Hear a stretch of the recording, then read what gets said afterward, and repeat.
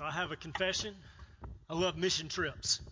I always like to keep a bag packed, ready to go. You never know when you'll get a chance to go on a good mission trip. Isn't that right? We got a team going to Birmingham, England this afternoon. And if I could find a way to pack myself in one of your suitcases and go to Birmingham, England for a week to be on a mission trip, I would pack myself in a bag and go. I just love mission trips. I always have. It's always been something that has been a part of my heart. And I love everything about a mission. Now, good thing that your missions pastor likes mission trips. Isn't that right? I see Ricky over here smiling. He goes, yeah, you know, that should be a prerequisite for being a missions pastor is that you love mission trips. I do.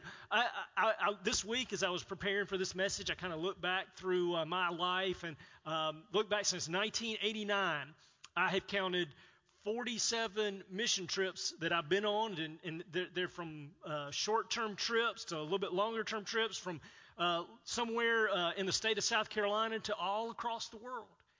There are places that I've been to, and I enjoy the uniqueness of each trip that I go on. I enjoy the planning process that goes on. I love looking at airline flights, and I love looking at hotel rates, and I love talking to our missions partners and working on all the details. I love having team members that will text me 3 or 4 times a day to make sure that everything is okay on the trip. I really do love that, Kathy Troutman. It's not a problem. I love people who are passionate about mission trips. And as I was thinking about this message, I was going, what makes mission trips so exciting? In fact, I wrote down, I find mission trips exhilarating. There's just this excitement and this anticipation and this thing that God is going to do something, and I want to be a part of it. What is it that makes a mission trip exhilarating? Something that I get excited about, not quite like I get excited when I get in my truck and drive to Target to go grocery shopping on Friday morning. And this is what I came up with. It's right there in the name of what we call it. We call it a mission trip. And a mission is an important assignment carried out for a specific purpose. An important assignment carried out for a specific purpose. So when I go on a mission trip, it's different from a business trip. It's different from a family trip. It's different from a personal trip because the important assignment is that there is something about God's kingdom that I am going to be about. And that makes the mission trip important. That gives it purpose. That gives it meaning.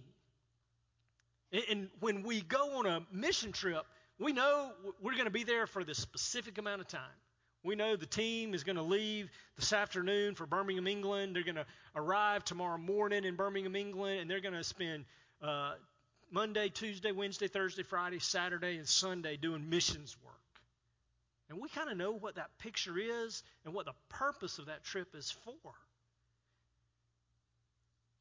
And we know that it's important because people take time off of work.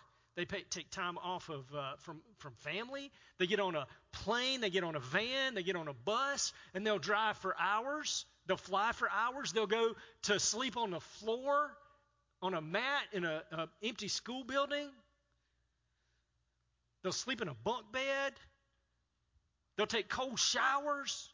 And all of this lends itself to realize there is something important about what we are doing when we go on that mission trip. Something that is vital to the kingdom of God.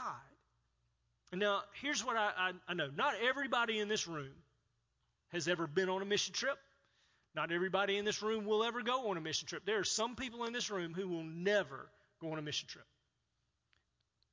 And that's okay. Now, let me just tell you, honestly, I would love to sit down with each one of you and find a place and take you away for a week with a group of people to be a part of a mission trip. I would love to do that. But I know realistically that's probably not going to happen.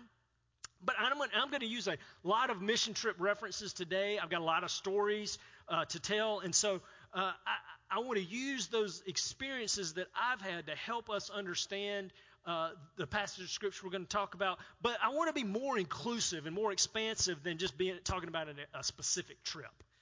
Because I want us, like I say, not everybody's going on a mission trip. I understand that. I wish I could talk you into it, but I understand that you may not go. So I want us to be more expansive and more inclusive. I want us to talk about this morning what it means to be on mission with God and for God. No matter where you are, no matter how old or how young you are, no matter what your position in life, I want us to look at this passage of Scripture and find out what it means for us to be on mission with God wherever we are. So if you got your Bibles, turn to Genesis chapter 12. Genesis chapter 12. I'm going to talk about Abram and his early life in the Bible.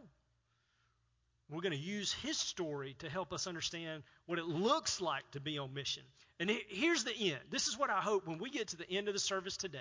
I hope that everybody in this room will have some idea of what God has called them to be on mission about. I want you to know your specific mission in this life, at this particular point in your life, and I want you to be dedicated to pursuing that mission. I want you to be inspired to go and seek that mission with all your heart. So, Genesis chapter 12, verses 1 through 4. The Lord had said to Abram, leave your native country, your relatives, your father's family, and go to the land that I'll show you. I will make you into a great nation. I will bless you and make you famous. And you will be a blessing to others. I will bless those who bless you, curse those who treat you with contempt. All the families on earth will be blessed through you.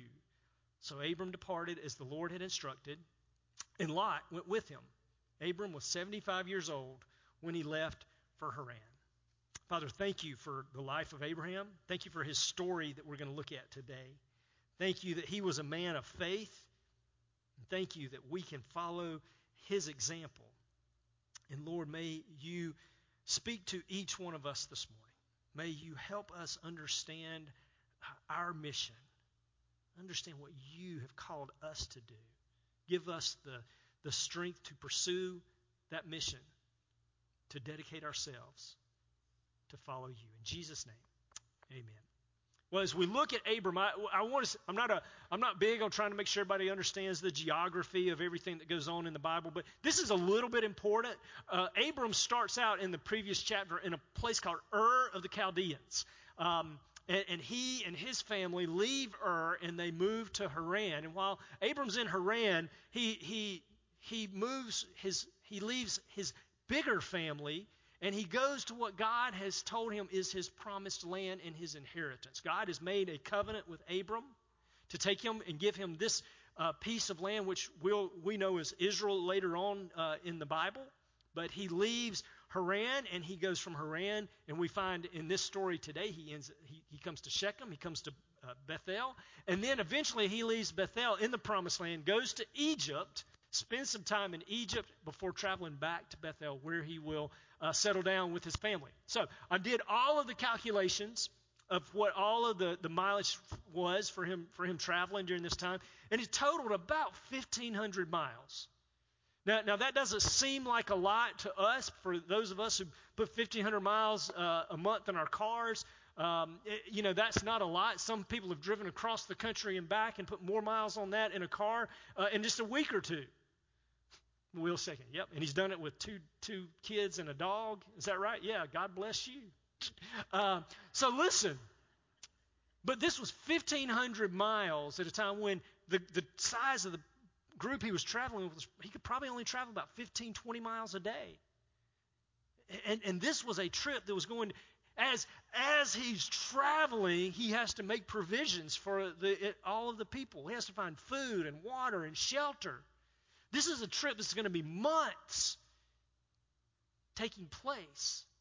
This is going to be a trip that calls for Abram to make sacrifices, to plan, to work hard. And it gives us an idea of what it means to be on mission for God. So what does it mean to be on mission for God? Well, the first thing that I find in this story that it means to be on mission for God is that it begins with a call. In verse 1 it says this, the Lord had said to Abram. The Lord had said to Abram. Abram's journey began with a call. The Lord said to Abram, leave your family and go to the land that I've promised. Abram's call was to leave and to go. Now, I want to make sure we don't do two things to this point. That the Lord has a call for us. I don't want to overstate, and I don't want to underemphasize. I think we have a tendency to do both. The first is, I don't want us to underemphasize the call that Abram had.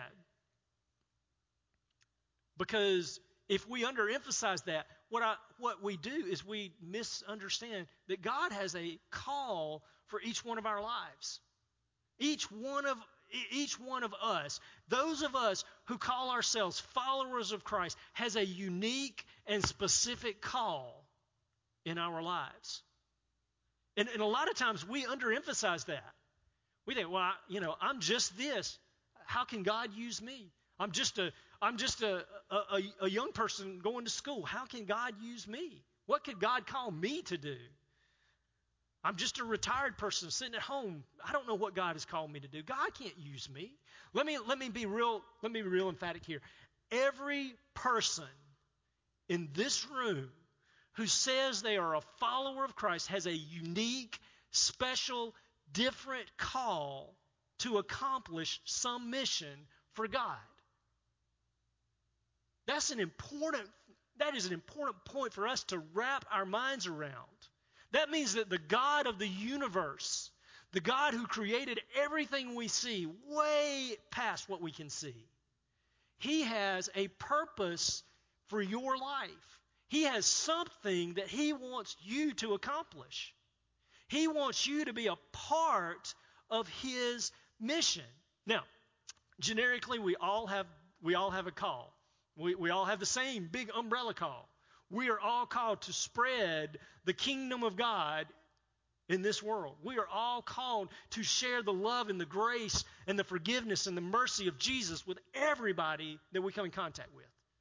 That's kind of a generic call. But within that, there's a specific call that God has in your life. Don't underestimate your value to the kingdom of God. Don't underestimate the importance of what it is that you're called to do. Now, I'm just going to say that I believe that this is one of the most important aspects of this passage that I want you to get around. The Lord said to Abram, the Lord is saying to Jamie, leave and go. Here is your mission. And why is it important for us to know our mission? Well, John 10:10, Jesus says, I have come to give you life, and to give you life abundantly.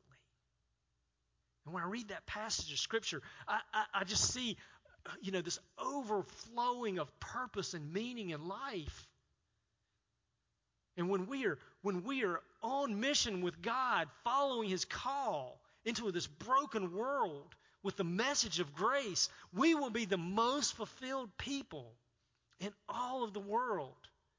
Because we'll have the most important mission in our hands as we go. Now, here's what's important to realize. Now, we live in the most prosperous age in the world. We live in one of the most prosperous countries in the world. We have resources at our hands that nobody else has had in the history of the world. But what that doesn't equal is fulfillment. I have sat in a one-room house in South Africa. The only furniture that they had was a mat that laid on the floor in the corner. They had a lamp that sat on the floor beside it. They had a car battery that powered the lamp and a hot plate. That was it. That's all they had. And yet, they smiled and shared the joy that they had in Christ. I have literally walked into homes in Costa Rica built in the city's dump and had the Christians in those homes open up their homes, share with us their food, and give us a meal, and smile and talk about the joy of Christ in their lives. In both instances, and in other instances, you can look around and there's no material wealth. But there's an abundance of joy and peace and fulfillment. Because fulfillment comes with knowing your mission in Christ and pursuing that mission. So I don't want to underestimate. I don't want to underemphasize this point. You have a mission. I also don't want to overstate this point. Some people become paralyzed waiting on God's mission. Well, if God is the God of the universe, his mission is important. I can't move until I know exactly what that mission is. And that's not the case. Don't wait until you get the specific revelation from God that tells you to walk down the street and share the gospel with this person. Go and live your lives. Follow Christ. And as you follow Christ, God will make known to you his mission and his call on your life. One of the joys of being a missions pastor is I get to meet lots of missionaries.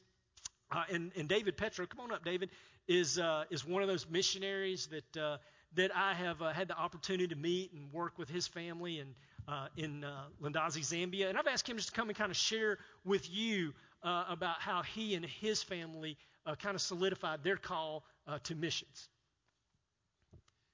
You know, before we went overseas with the International Mission Board, we actually lived here in Rock Hill, South Carolina. In fact, I was on staff at Northside Baptist just down the road from here. And at Northside, we were enjoying a great ministry, great people, great time there.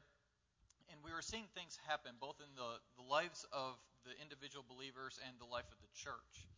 And we were participating in missions as a church. We were going out into the community here in Rock Hill and doing different things to try to engage the community.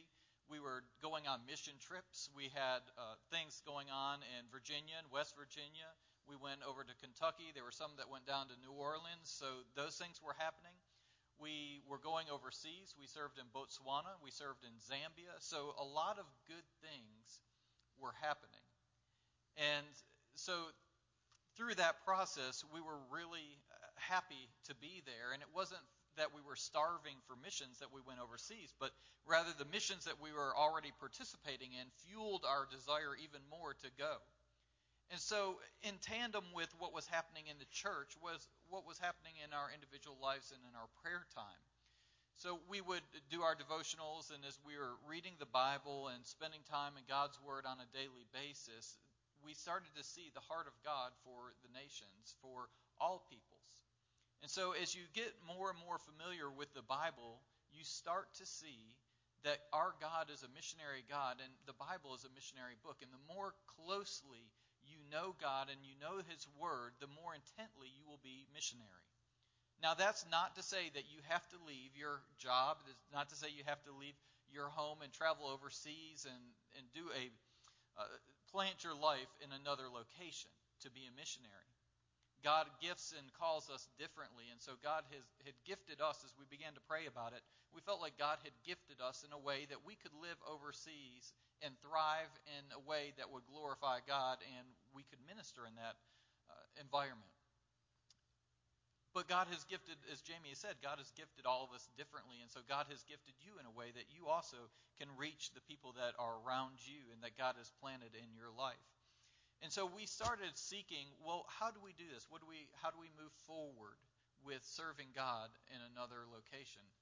And so we applied with the International Mission Board, and they accepted us, and we started going through the process with them. And we were one day I was sitting with my oldest daughter, Michaela. At the time, she was 4 or maybe 5 years old. And she was sitting in my lap, and we were going through a book, and in that book it shared a different, unreached, unengaged people group every day. And so we would read through that description of the people, and it would read through the description of the barrier. We would read through the description of the barriers that they had to coming to Christ. And so that particular day, Michaela was sitting in my lap, and she looked up at me and she said, "Well, why don't they know about Jesus?" And I said, well, nobody has gone to tell them. And Michaela said, well, Daddy, we should go. And so it was neat to see how God was already working in our children's hearts as well. And it was really interesting because that day, they didn't even know at the time that we had applied with the International Mission Board, accepted a job request to go to the Herero people in Namibia. Well, the day that she said that was the Herero people in Namibia that we were studying or reading about that day. And so God used that time in our lives to call us to go and serve him overseas. Thank you, David. One of the things I just love to hear in that story is this organic response to something that is going on in their life. They're following God's mission here in Rock Hill. They're doing their mission in their neighborhood, in their community, in their state, and going on places around the southeast. And from there, God calls them to Zambia. And so, as we're listening for God's call in our lives, be about the work of God, and God will reveal that call to you. So the being on mission for God, which we can all do, begins with a call. And second, it takes place in community. Now, as we understand community, I looked up the definition, and it says this: a group sharing common interests or characteristics and perceived as distinct in some respect from the larger society. Boom. The Christian community shares in common the interest of the kingdom of God advancing here on this earth. That is a common interest that we all share. Now, in our story, Abram gets the call, and Lot, it says in verse 4, it says, so Abram departed as the Lord had instructed, and Lot went with him. We have a mission in our life that's specific and unique for us. But we accomplish that mission in community with other people. Listen, I can imagine that as Abram was traveling 1,470 miles around the Middle East, that he needed somebody's help in organizing, in helping feed, in taking care of the daily needs of the group of people. I don't know this, but Abram may have asked Lot for directions at some point. I don't know. But I do know that for Abram, Lot was a vital part of his story. And for us, there are people in our lives who are vital parts of our story. We need their assistance, their counsel, their wisdom. Everybody is different. Every one of us brings different gifts and talents to everything. Now, I'm going to go to a mission trip story, a couple of different stories to kind of illustrate this. I came to First Baptist in 2007 as a young adult pastor. Went on that summer on a mission trip to South Dakota with a group of students. The first day that we were there, I was with the youth group and some college students. The youth pastor, David Mitchell, was leading the trip. And so the first day we're there, I'm on site with David and a group of students and some other adults, and we're putting a roof on a pastor's house out in South Dakota. And so David, if you don't know David, I know a lot of you do, so none of this will surprise you if you know David. He's a big, strong guy, played college football, tough from Georgia, upstate Georgia, and just a country boy that can, he doesn't feel pain, I don't think. So anyway, he reaches down and he picks up 2 bundles of shingles and he puts them on his shoulder. And I think, how much does a bundle of shingles weigh? Well, I looked it up, 60 to 80 pounds. So he's got about 120, 130 pounds on the shoulder. And he looks at one of the guys and he says, give me those 2 bundles of shingles. And whoever it is picks them up, puts them on this shoulder. And I'm thinking, he's standing on the ground. What is he going to do with 4 bundles of shingles? Well, he walks over to the ladder and goes, whoop, whoop, whoop, whoop, whoop. And I was literally like, I have never seen anybody do anything like that. David didn't flinch. He didn't look around like, look at who's looking at me. Who saw that? That's amazing. I was going, that was amazing. All right.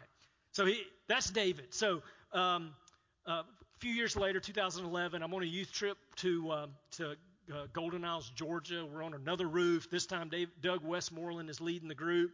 And I'm on the ground just like I was last time, making sure everybody's got water, supplies, whatever needs to happen. And Doug yells down, Jamie, I need 4 bundles of shingles. And I went, okay. He goes, I need you to go to the store and get 4 bundles of shingles for me. So I've been to the store, running errands, picking up supplies. So I go to the hardware store, and it's one of these stores. You go in. I paid for the 4 bundles of shingles. They give you a little sheet of paper, and you drive around to the back to the loading dock, and you load up the bundles of shingles. So I back up the van to the loading dock, and the bundles of shingles are right here, and the back of the van is right here. And I go,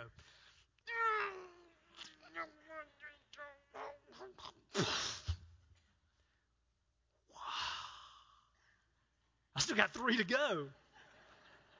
I do that a couple more times, and the guy who's working back in the loading dock area kind of comes walking over to me, and he's got his hat on, and he goes, you got to be able to get those to the roof when you get to the house, right? I went, yes. I said, I've got guys who can get them to the roof. I've just got to get them to the house. I said, look, we all have our own gifts and talents. When we go on a mission trip and we work together to complement each other, I'm fine going and picking up bundles of shingles at a store and getting them to the site. Don't ask me to get them up a ladder. I'm not going to be able to. You need shingles to the roof. David Mitchell's your man.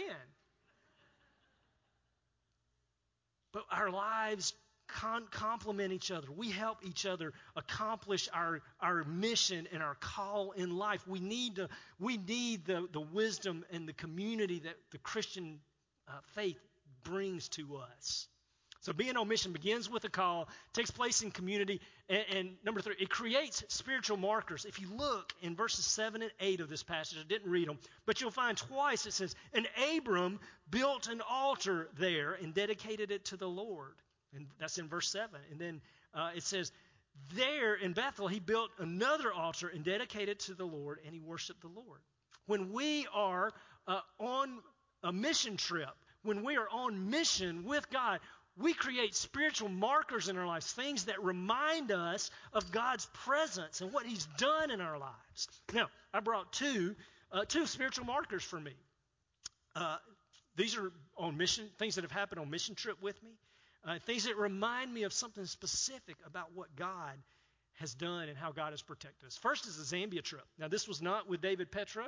This was in 2001 with a group from First Baptist Church in Greer, South Carolina. We led a team, and we were in Lusaka, Zambia, which is the capital city. And we left Lusaka one day to go out into the bush. We drove for about 4 or 5 hours.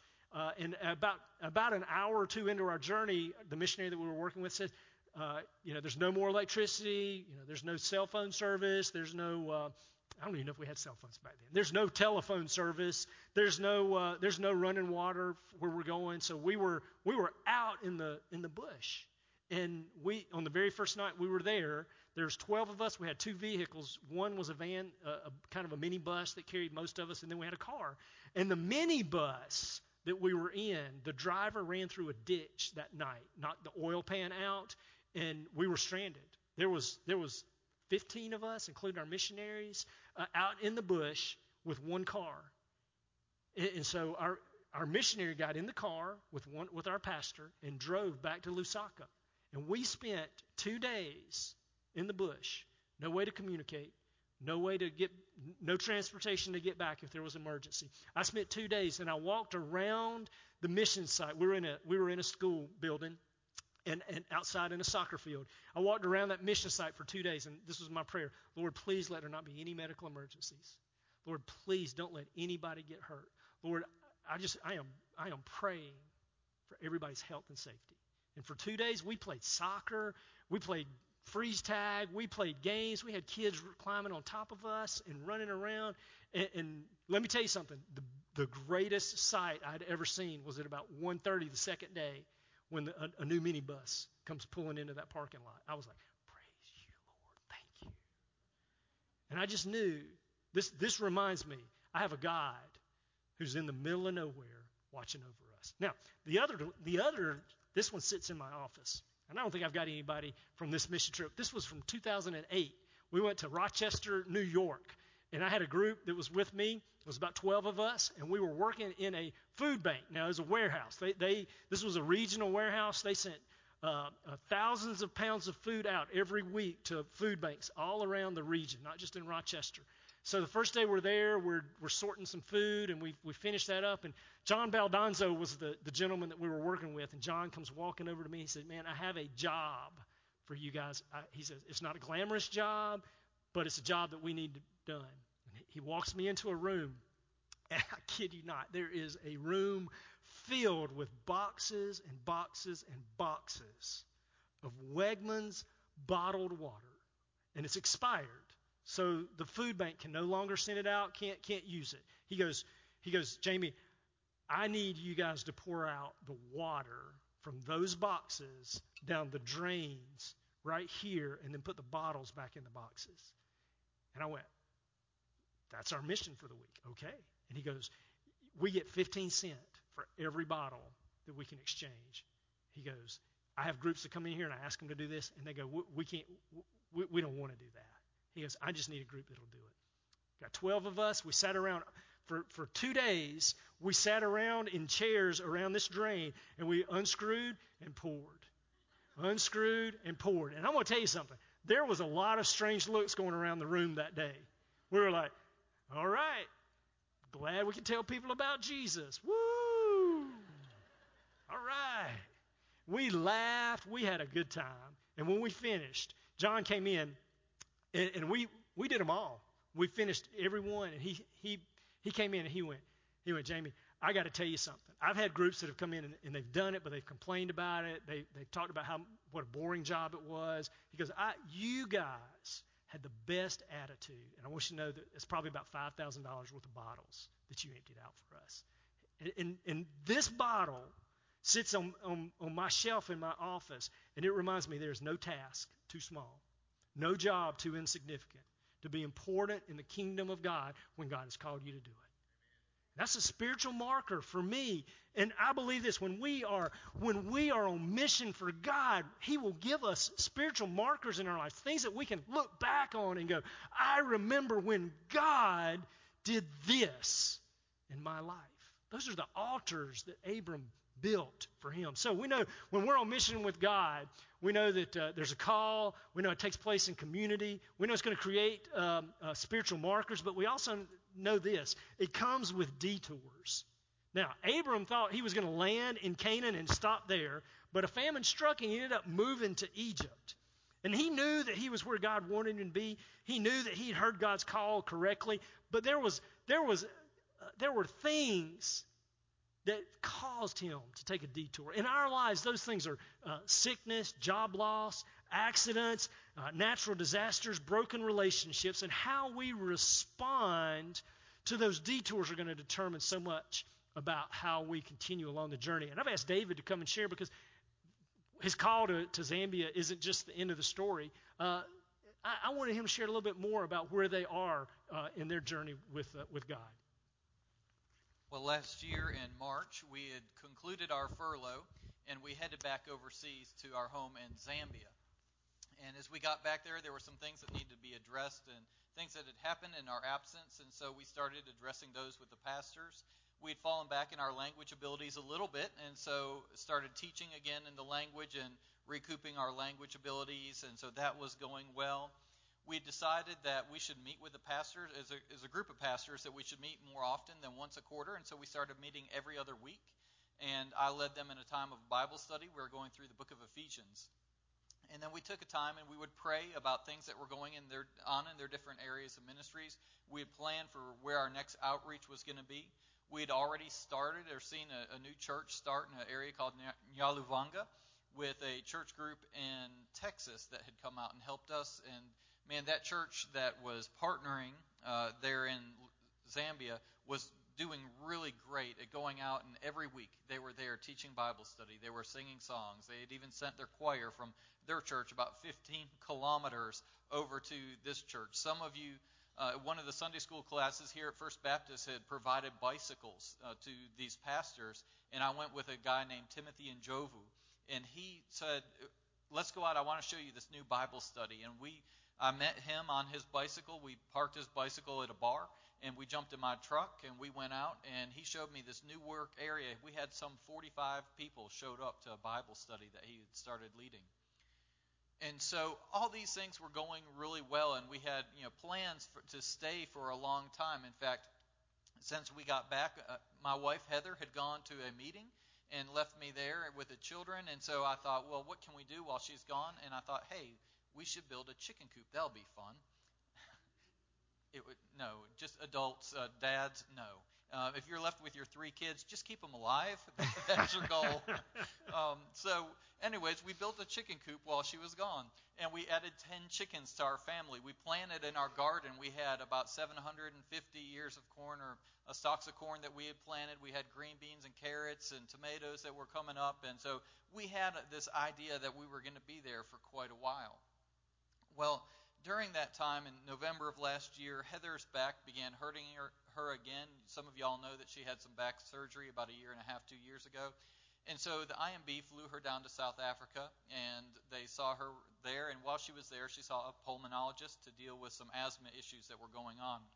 And through the conversations she had with that doctor, they realized that she was taking her rescue inhaler way too often. We didn't know. They gave her, in America, they gave her this rescue inhaler and said, if you have problems breathing, take this.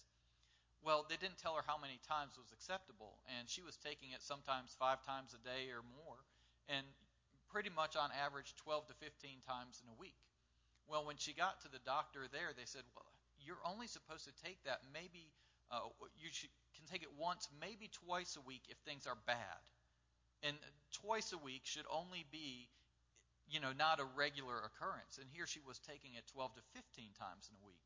And then she mentioned an issue that had happened with our youngest daughter when we were out in a bush church, and really a bad situation where Heather ended up carrying our daughter to the car because she couldn't breathe and to get her asthma medicine. And we discovered later that it was serious enough that our children could have died, especially that day, our child could have died. And so the IMB, discussing with the doctors and with us, said, you can't go back to Zambia. If something happens, to Lundazi, if something happens there, you're so far from medical care, we can't let you go back there because your children will die. So they said, why don't you try Lusaka, the capital city? And so we went there for about 2 months, and their asthma symptoms did not improve. And so the IMB said, well, come back to South Africa. You cannot live in Zambia, that's clear, but let's see if we can find a place for you in South Africa or in another area. So we went down to South Africa for about 6 weeks, and one of our daughters improved, and the other daughter got worse. And so after about 6 weeks, we, along with the medical team of the IMB, decided, this is not healthy. It's not a good place to make decisions from.